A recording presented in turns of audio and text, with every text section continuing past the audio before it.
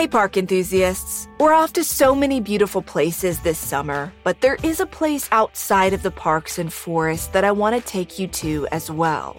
In the early morning of July 1991, something laid across the railroad tracks on the outskirts of Williamston, North Carolina. But that something turned out to be a someone. In the newest season of Counterclock, I take a look at the many questions that have gone unanswered for nearly 3 decades around exactly how Douglas Wag Jr. died and how he ended up on a strip of tracks so far from his home. But the longer I've studied Doug's case, the less the circumstances of his death make sense, and the more potential connections to other crimes and additional mysterious deaths I've uncovered. This season of Counterclock is the most intense investigation yet. And just like me, you won't see the twists coming. Listen to new episodes of Counterclock weekly, wherever you're listening.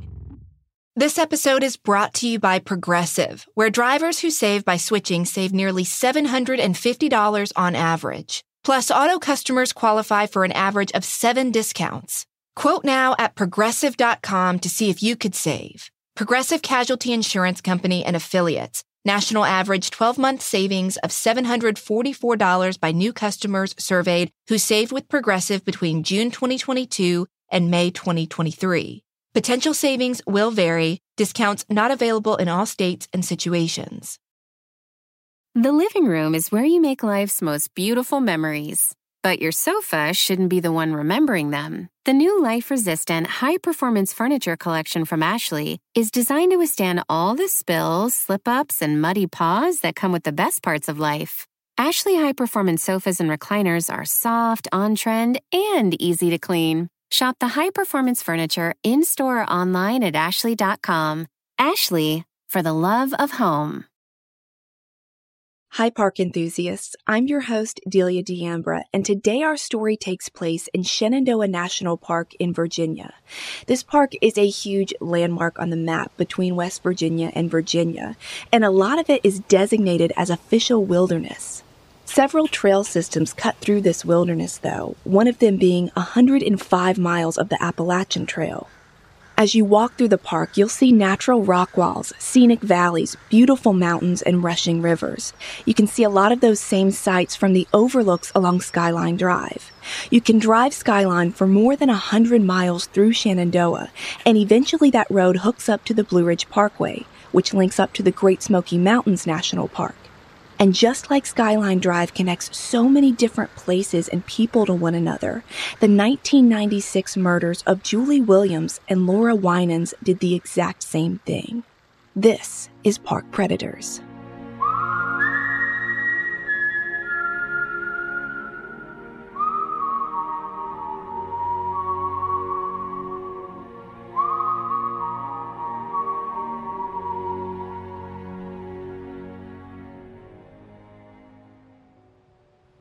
On May 30th, 1996, Tom and Patsy Williams were enjoying a beautiful summer day at their home in St. Cloud, Minnesota, when their phone rang. On the other end of the line, hundreds of miles away in Vermont, was their daughter Julie's roommate. Now, Tom and Patsy weren't expecting this call because they knew their 24-year-old daughter wasn't in Vermont. She'd left for a backpacking trip with a friend and her friend's dog in Virginia almost 2 weeks earlier on May 19th. And this unexpected call was about to turn their world upside down because Julie's roommate tells Tom that Julie hasn't returned from her trip. Now, at first, Tom doesn't necessarily think this is the worst thing. Maybe Julie and her friend just decided to stay an extra day in the park, or maybe they had car trouble on their drive back. Surely there is some explanation.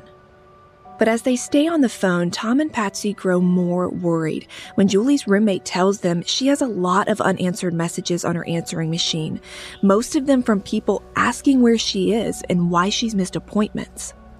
That is not normal for Julie.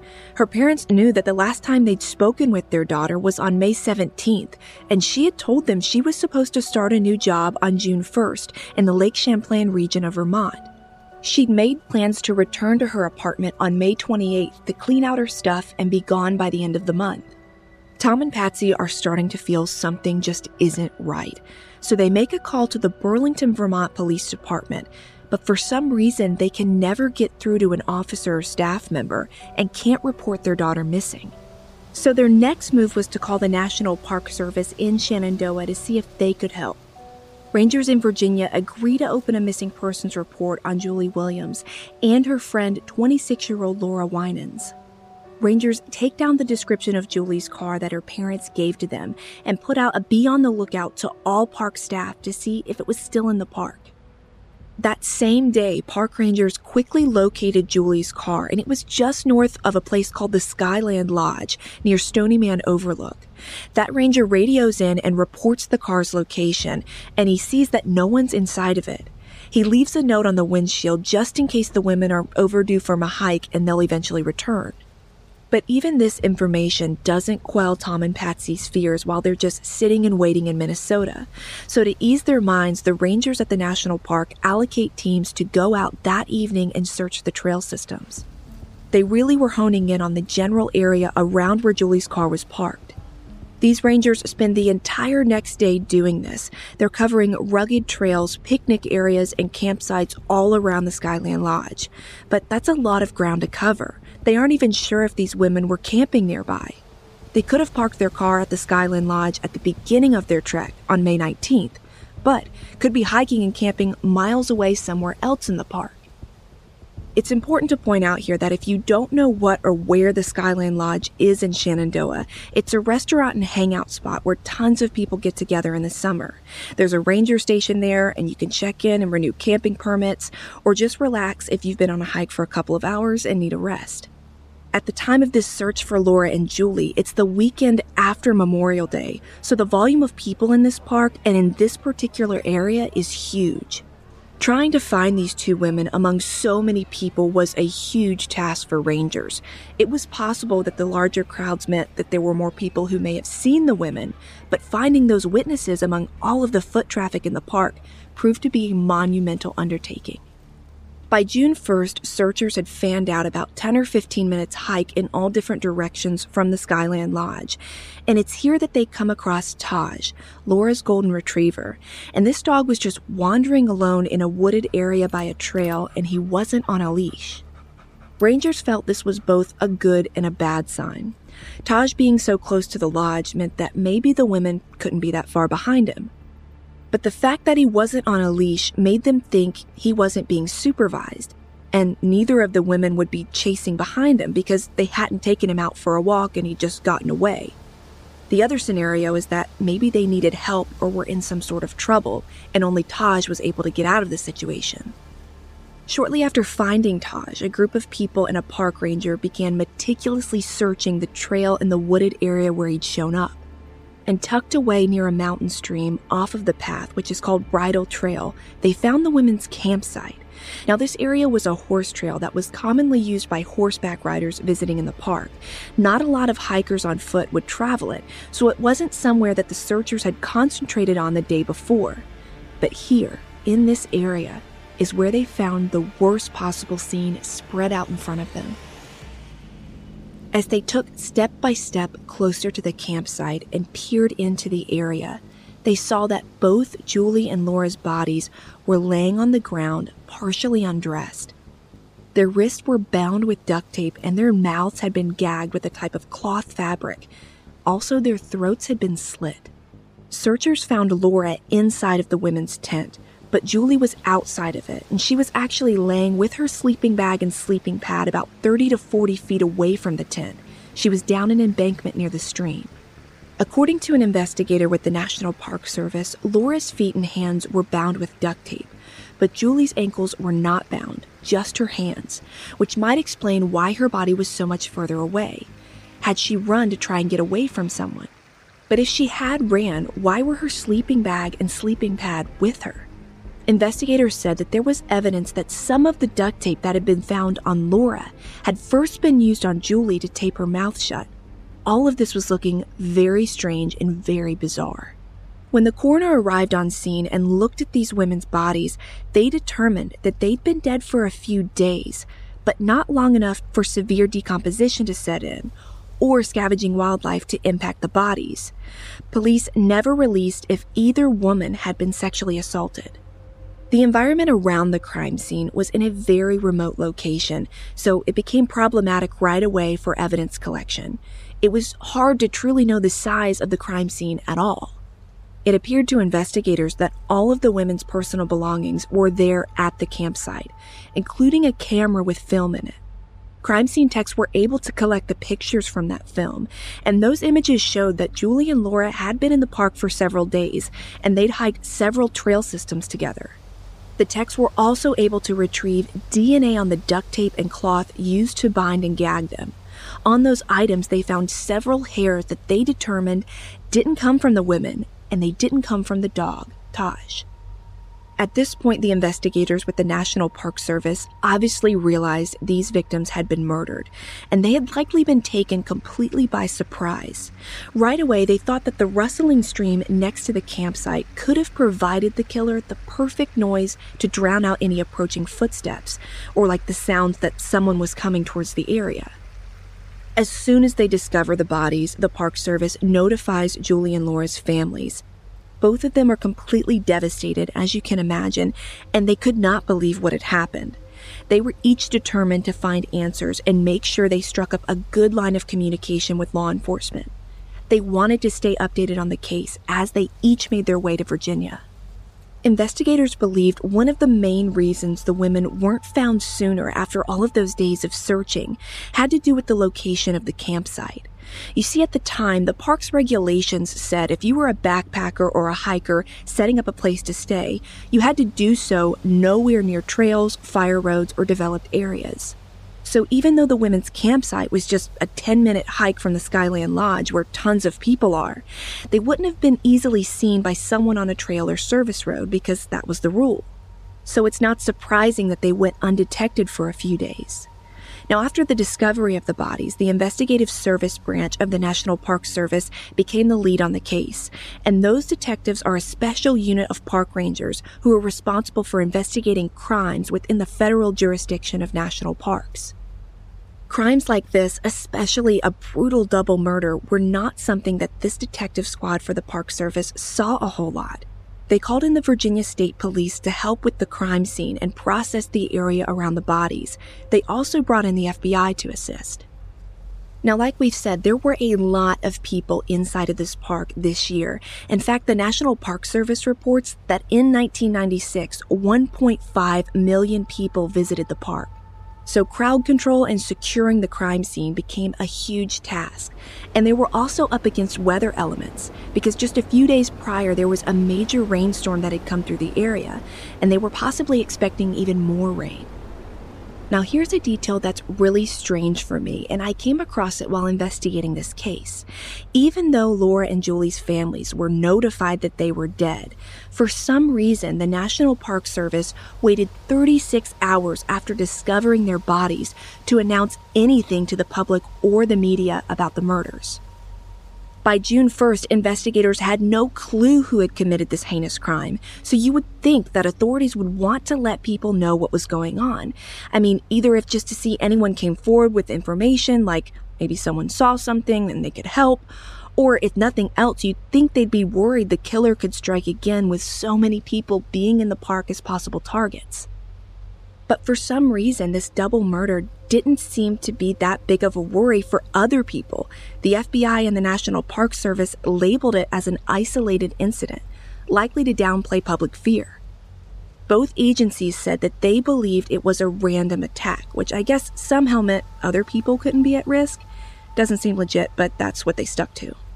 When the National Park Service did finally make an announcement to the public and the media, news of the horrific murders made headlines across Virginia and the entire country. A week after that big announcement, America's Most Wanted aired a segment about the women, and that generated 50 tips for investigators to follow up on. But very quickly, those leads went nowhere, and Laura and Julie's killer remained at large. With the press wanting to get more and more about this story, they just started to have a feeding frenzy. The headline of 2 women slain in cold blood while enjoying a camping trip in the beautiful mountains of Virginia, they really played up the fact that there could be a serial killer stalking hikers. But another sensational piece of their reporting was the fact that Julie and Laura weren't just friends on a backpacking trip. They were also a couple. Now, at that time, even in 1996, being a lesbian was not as widely accepted as it is today, and the TV stations and newspapers jumped on this detail and they never let go. The headlines for this case really played up the fact that the two women were lovers, and it felt, at least to their families, that detail overshadowed the gruesome nature of their murders. It was almost like everyone cared about who they loved and not the fact that they both had died horrible deaths and their killer was still on the loose. All of this made the situation even more difficult for both of the victims' families because neither of them were aware that the two were lesbians until after the crime. The first person to confirm for the press that the women were gay was Julie's minister in Vermont, a woman Julie had gone to repeatedly to try and reconcile her mixed emotions about being a lesbian and her Christian beliefs. Laura's family found the minister's comments outing the pair as lesbians to be super distasteful, and Julie's family felt the same way. For a long time after the murders, both families avoided interviews because of this. And I can imagine they were really frustrated by this and how everything was being handled, and the fact that this one detail was overshadowing everything anyone knew about their daughters, because they were so much more than just their sexual orientation. In addition to the details about their sexual orientation coming out, more details about the women's backgrounds and upbringings were reviewed by investigators. A lot of this information is helpful in understanding how the two women ended up together hiking in Shenandoah that year. Julie's background was that she'd grown up in Minnesota and she loved the outdoors. Her family described her as the type of girl who climbed every tree she saw, and she enjoyed playing sports. She was a high school tennis star, but sort of had a nerdy side to her too, and she loved to write. Journaling and writing and poetry was something she spent a lot of time doing. Her parents had raised her in a Christian household, and they held strong beliefs in their faith about helping others. When Julie graduated high school and went to college, she got really passionate about geology and social justice causes. She spent a lot of time studying Spanish and eventually became fluent in the language, and she used those language skills to become an interpreter for a local police department. In that work, she was able to help communicate between domestic violence victims and law enforcement. She had a big interest in caring for and helping families where abuse was present, and she also had a passion for the migrant worker community.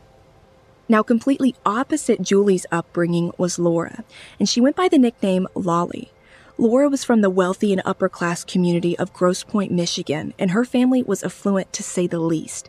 A report from journalist Barry Yeoman in Out magazine said that despite all of the opportunities and influence around her and her family, Laura had been a victim of sexual abuse during her childhood, and she spent most of her young adult years struggling to overcome this. Despite this scar in her past, many people who knew Laura said as she entered into adulthood, they described her as having a good energy about her and that she had a crazy witty sense of humor that won people over, even if she was sad. Because Laura felt like an outsider her entire life growing up in the upper-class family she was born into, as soon as she graduated high school, she moved pretty far away. She eventually settled in Vermont and started going to a small college. She also spent a lot of time outdoors, and friends who knew her said she was incredibly kind. She'd spent years of soul-searching and eventually found her purpose and calling as a wilderness guide. And that's how Laura and Julie met.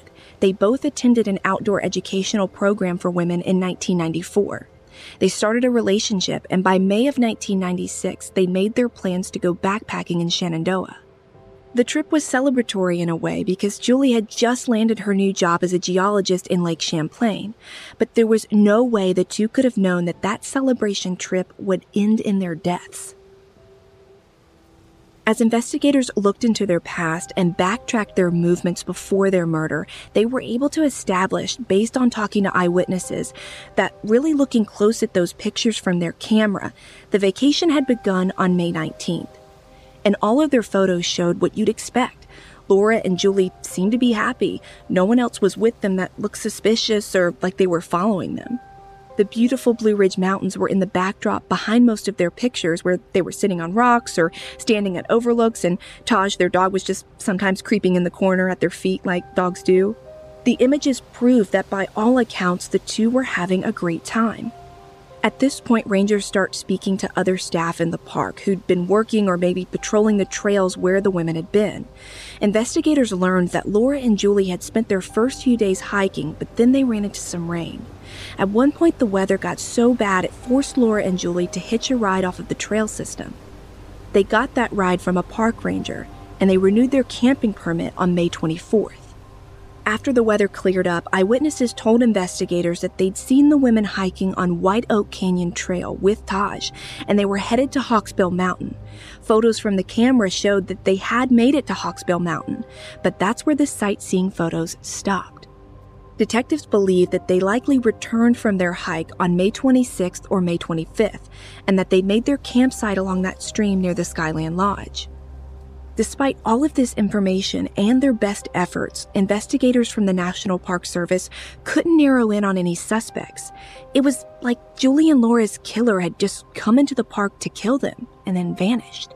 The volume of people in and out of the park, combined with the fact that the women could have been dead for a few days before being discovered, set investigators back.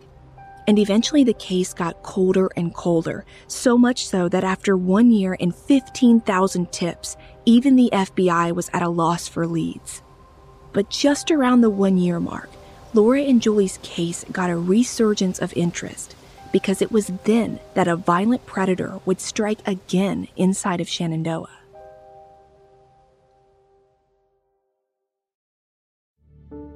Do you want to set your child up for success?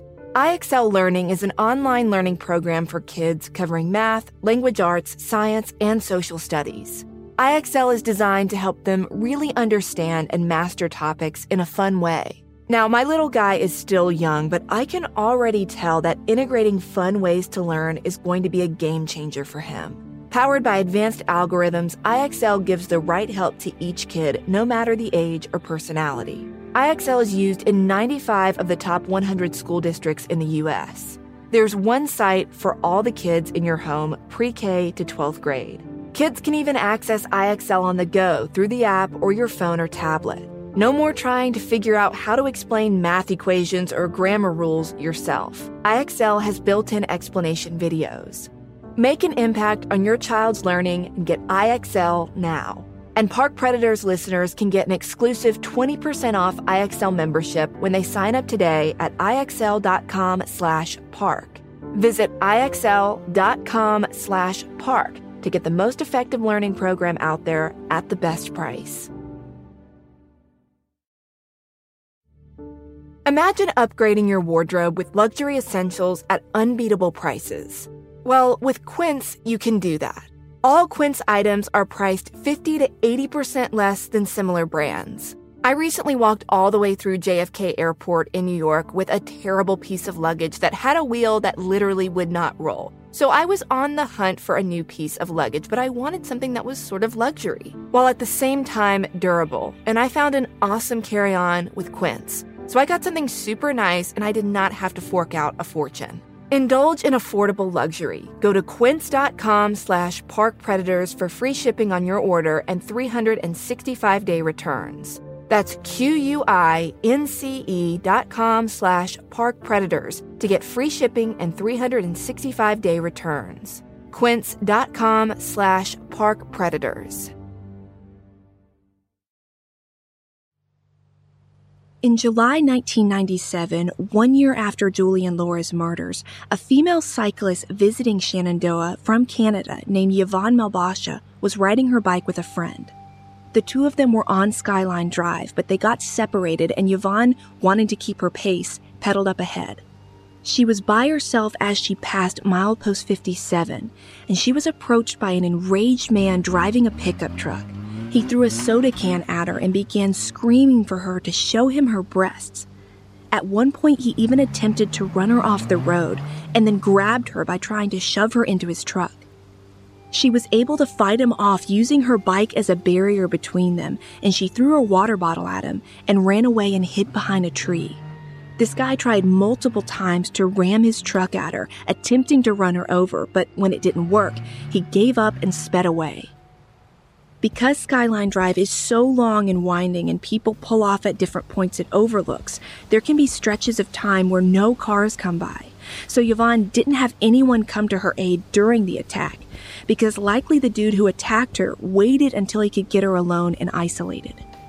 After a few minutes of hiding in terror behind that tree, not knowing if this crazy guy was going to come back and get her, Yvonne sees a park ranger and she runs to him to tell him what happened. She described what the guy looked like and what kind of truck he was driving. This is all information we should be paying attention to if something like this happens to us. This ranger immediately gets on his cell phone to call in the suspect's vehicle and get out a description of the attacker.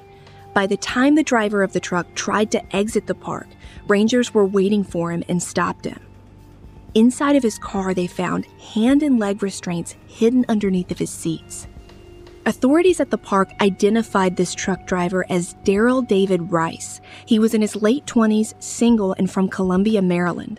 Rangers brought Yvonne down to the park's exit to positively identify him, which she did, and that's when he's arrested for assault and attempted abduction. Now, to give you some background on this guy and just how awful he is, here's what former newspaper The Hook dug up on him. Reporters at that publication uncovered that right before his attack on Yvonne, Daryl had been fired from his job in Maryland for being extremely hostile at work. After his arrest, some of his former coworkers told police that he had often screamed sexual profanities at them. He'd punched a hole in the wall inside the men's restroom at work and would steal their lunches and bumped into them so that they'd spill their hot coffee. On one occasion, he'd taken a female colleague's picture and thrown it in the trash.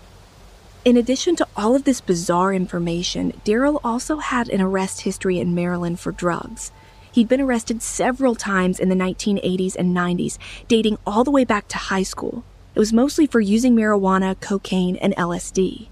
Most of his life, he'd been a man who was very into music and the music scene around Baltimore, which his family said led him to drug use.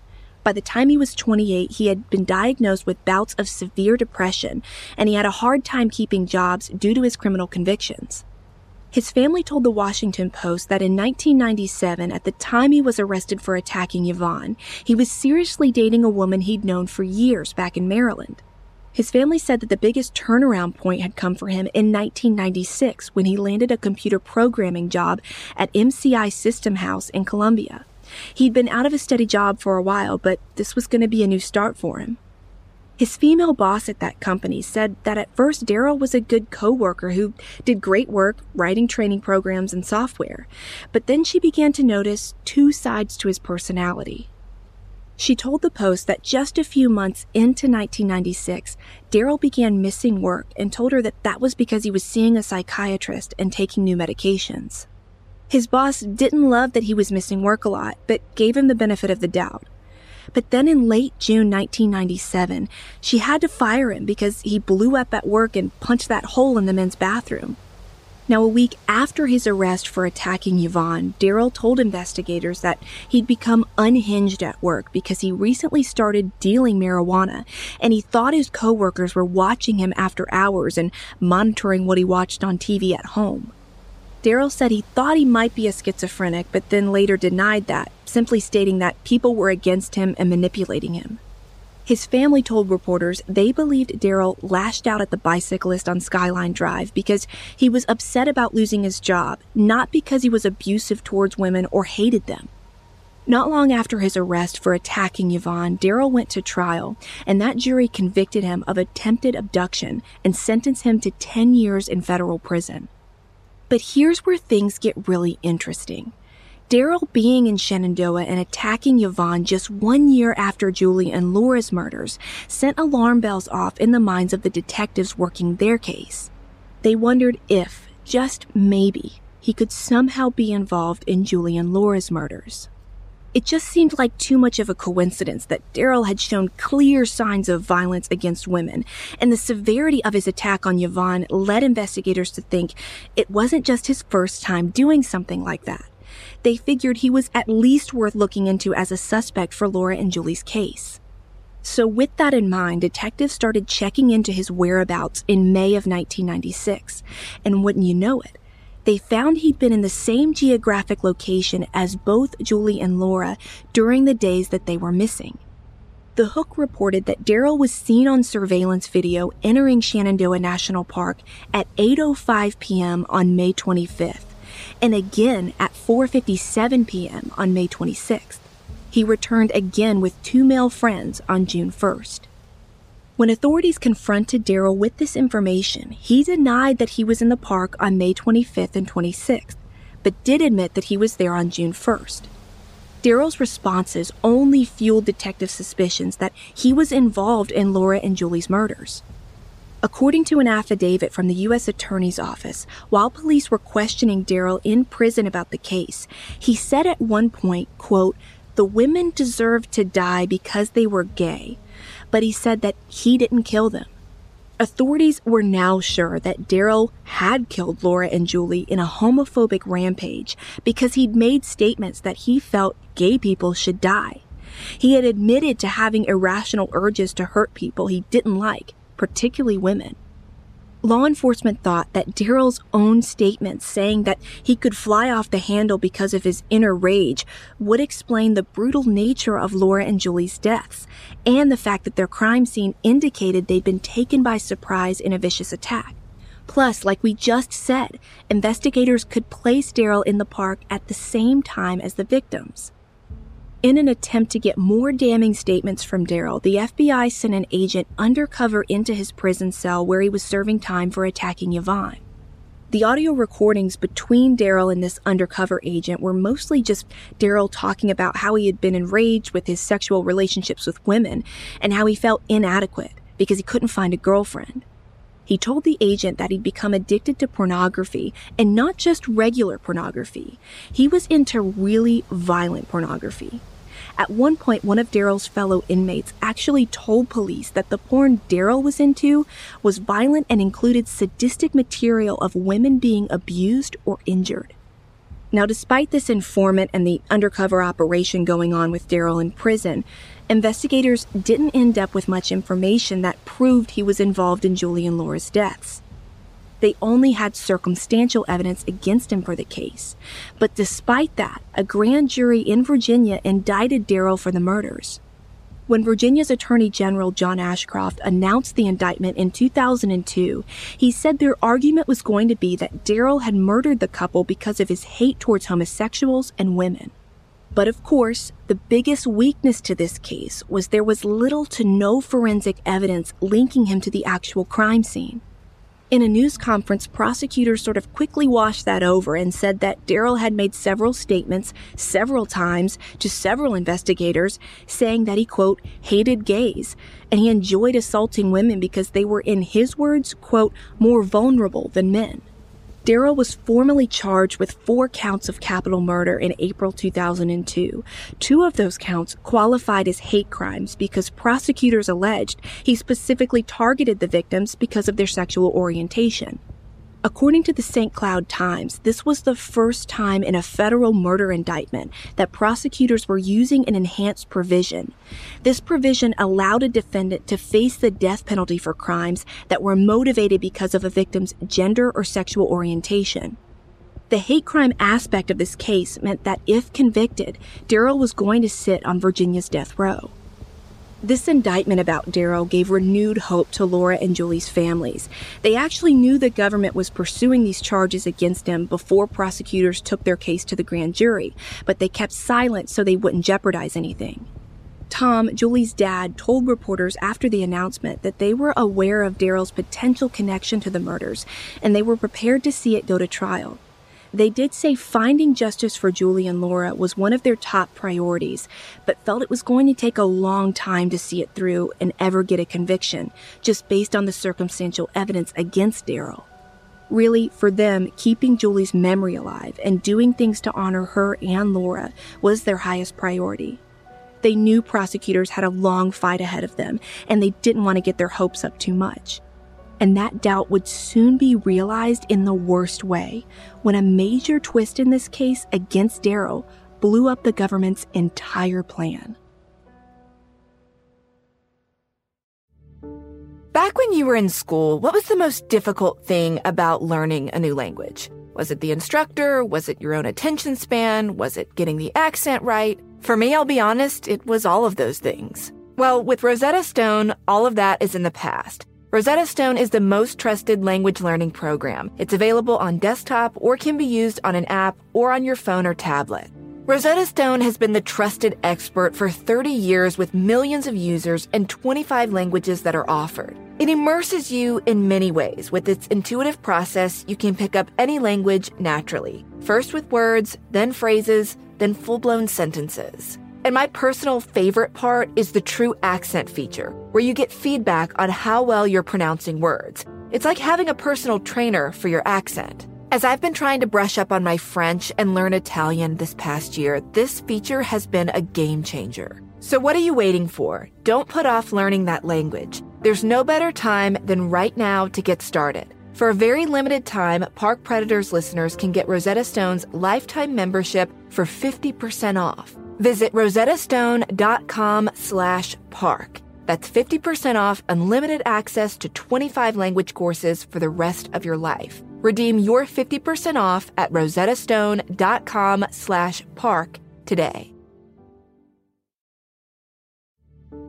As a Park Predators listener, you know the world can be a dangerous and unpredictable place. With every case, we've learned one thing. Your best line of defense is your vigilance and preparation, whether you're at home or away on a trip. That's why you should invest in SimpliSafe Home Security today. SimpliSafe wraps your whole home in protection with sensors to detect break-ins, fires, floods, and more. I can't even begin to tell you guys how much peace of mind our indoor and outdoor cameras have brought me and my husband over the years. We recently were out of town and we just got this feeling that we wanted to check on our house. You know, that feeling that maybe you get on a trail somewhere in the middle of nowhere and you want to know, hey, what's going on? So we looked at our indoor SimpliSafe camera and everything just felt so much better. We could see that actually nothing was wrong, but at least we had that peace of mind. And for as long as I've been partnering with SimpliSafe, I've told you that it has given me and many of my listeners real peace of mind. And I want you to have it too. Get 20% off any new SimpliSafe system when you sign up for Fast Protect monitoring. Just visit simplisafe.com/parks. That's simplisafe.com/parks. There's no safe like SimpliSafe.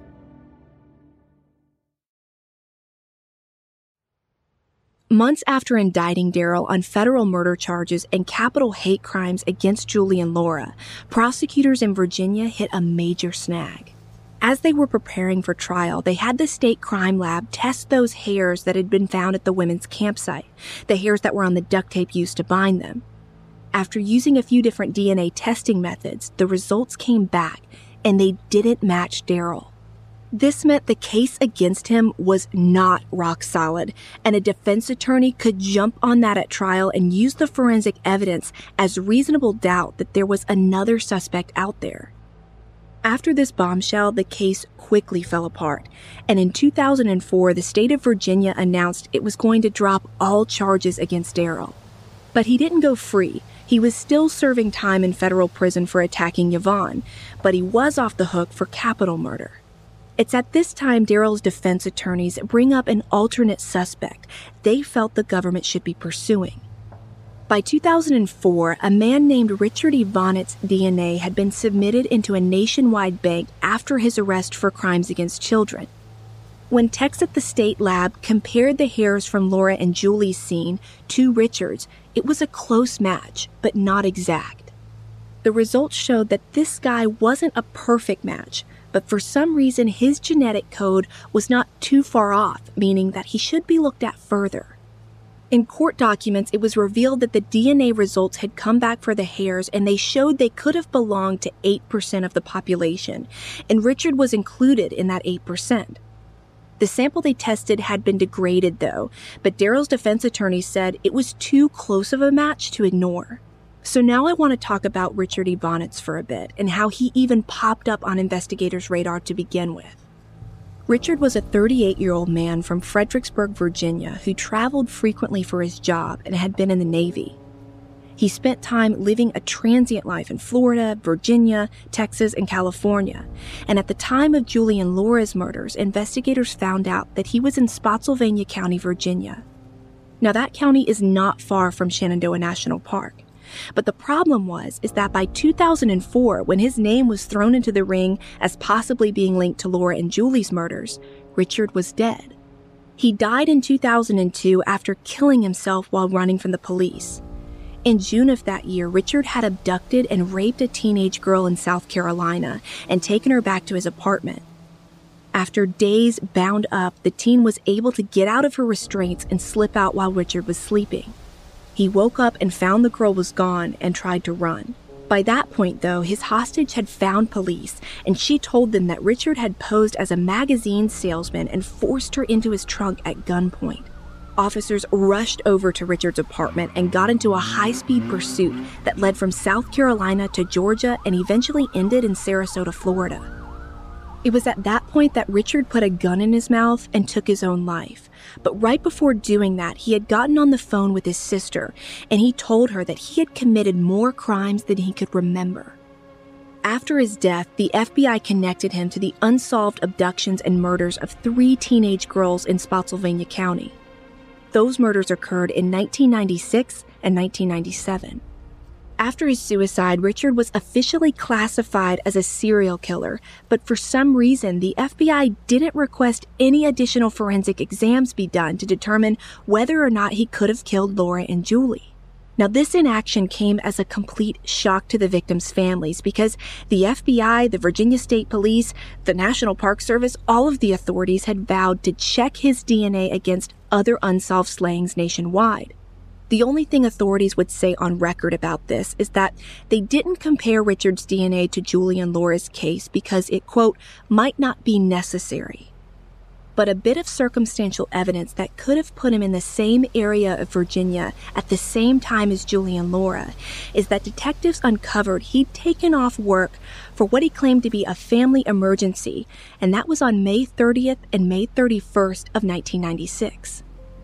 Even with Richard looking pretty good as a suspect in the Shenandoah slayings, and likely many more murders of women, Darrell Rice was never off of the police's radar completely.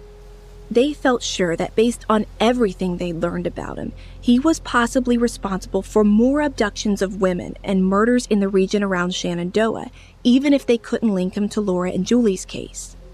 Authorities thought that Darrell fit the profile of a serial predator who'd been stalking and abducting women on State Road 29 in Virginia in the late 1990s. In early 1996, the newspapers eventually dubbed this predator the Route 29 Stalker.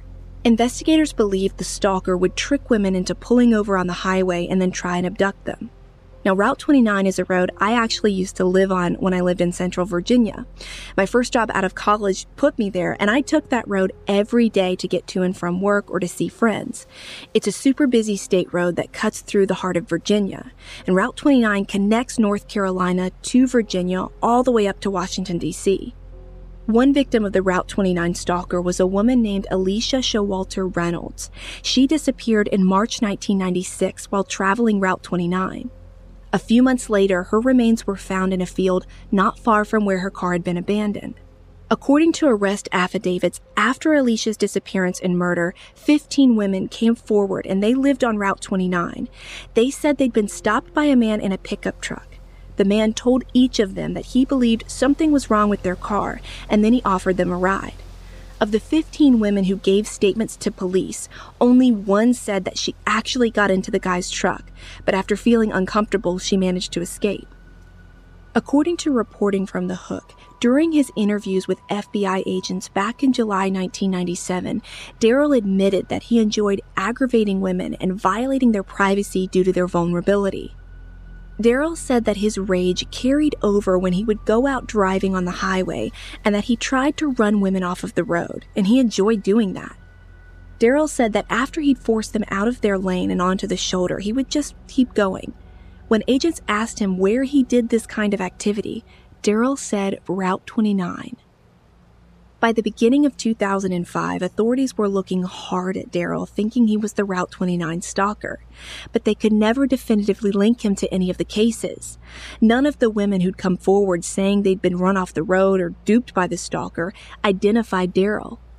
Darrell was released from federal prison in 2007 and given a GPS monitoring bracelet, which he was required to wear for several years. After that, he moved in with his mother for a period of time, and then in 2011 popped up in Durango, Colorado. According to police reports from there, residents started calling police because they were fearful of Daryl. Detectives were never able to determine if Daryl had committed any more crimes out there, but I guess it was just his reputation that gave people bad vibes. The last known sighting of him was in 2014, and he has never been formally charged in any of the Route 29 abductions or sought after again for Julie and Laura's murders. After 2007, the FBI and National Park Service knew they had burned their bridges with Daryl, and there was no way prosecutors were ever going to attempt to try him again for Laura and Julie's murders. So detectives started looking at the murders to see if they were potentially tied to other crimes in Virginia. They began investigating if the case could be connected to the murders of another lesbian couple from 1986 that occurred in eastern Virginia on the Colonial Parkway. Now, the Colonial Parkway murders is a case that Ashley Flowers actually covered on an episode of Crime Junkie a while back. The victims in that case, Kathleen Thomas and Rebecca Dowski, were lesbians, and they'd been bound in a similar way, and a knife was used to slash their throats. They were placed in their car and pushed off an embankment. That murder is one of several that happened on Colonial Parkway, but the other victims in the Parkway cases were heterosexual couples. Now, with all of this information in mind, the FBI said they took a hard look to see if Laura and Julie's murders were connected to the Parkway murders, but despite the similarities, they still didn't have enough to link them definitively. And as we all know, the Colonial Parkway murders are all also unsolved to this day. But here's the thing. I'm not sure why they haven't been definitively connected, because the possibility is there. In a 2010 report by the Freelance Star, families of the Colonial Parkway victims and Julie and Laura's families were upset that evidence in the cases had not been compared. Earlier that year, the FBI announced it was sending 130 pieces of evidence from the Colonial Parkway killings to Quantico for retesting, and that the Shenandoah murders would be reviewed as well for possible links. The problem was that never happened. Family members of the victims from the Colonial Parkway killings also wanted Richard Evonnett's DNA compared to evidence, because the FBI had determined that he was in the Navy at the time of those slayings and trained in nearby Norfolk, Virginia. But that didn't happen either. A big theory that emerged in those cases was that an authority figure could have been the predator behind the killings. News reports from over the years said that suspects in the Colonial Parkway killings had included current and former law enforcement officers from many agencies, including sheriff's deputies, former state troopers, and National Park Service rangers. Reporters from the Freelance Star wrote that after Julie and Laura's case went cold, a National Park Service ranger from Shenandoah suggested he and other park personnel be given polygraphs. It's this ranger that says some of his colleagues in Shenandoah had worked at Colonial National Historical Park in the 1980s, right around the time the Parkway killings occurred, and they were currently working in Shenandoah National Park. The ranger's information wasn't ignored, but it wasn't also fully investigated. Federal agents interviewed approximately 120 Shenandoah National Park employees, and their reports stated they made at least 3 employees take polygraphs, and agents also gathered physical evidence from at least 2 park employees, including their fingerprints, hair samples, and vacuuming out their trucks. Now, after coming up to dead end after dead end, investigators in Laura and Julie's case began to think that maybe their killer was just someone they knew, someone who had followed them to the park and knew that they'd be there. Both Laura and Julie at a few points in their lives had dated men before coming out as lesbians. Laura had even been engaged to a man in Vermont. But police asked that ex-fiancé to take a polygraph, and he passed. His DNA wasn't at the crime scene either. And even as they went further and further back in Julie and Laura's past, those leads just never went anywhere. Just like everything else in the case, investigators had no concrete proof of who had been with the women at their campsite. And since 2004, no one has been named as a person of interest in the case.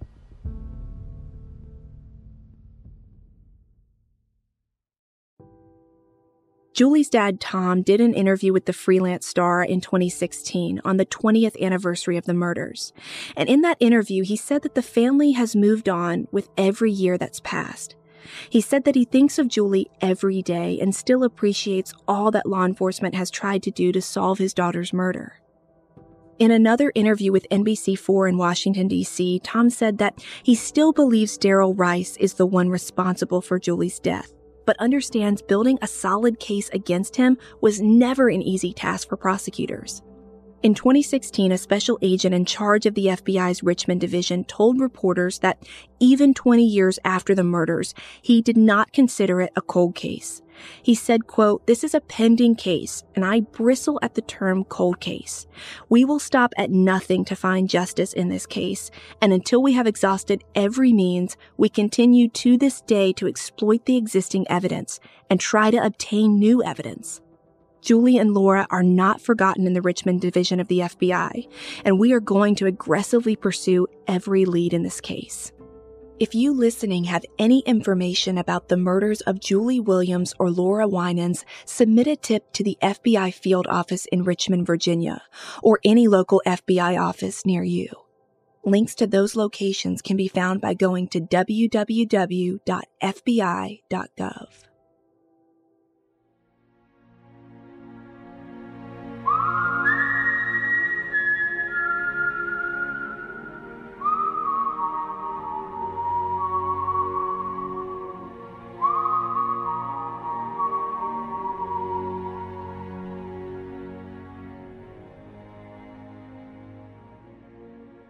Park Predators is an AudioChuck original podcast.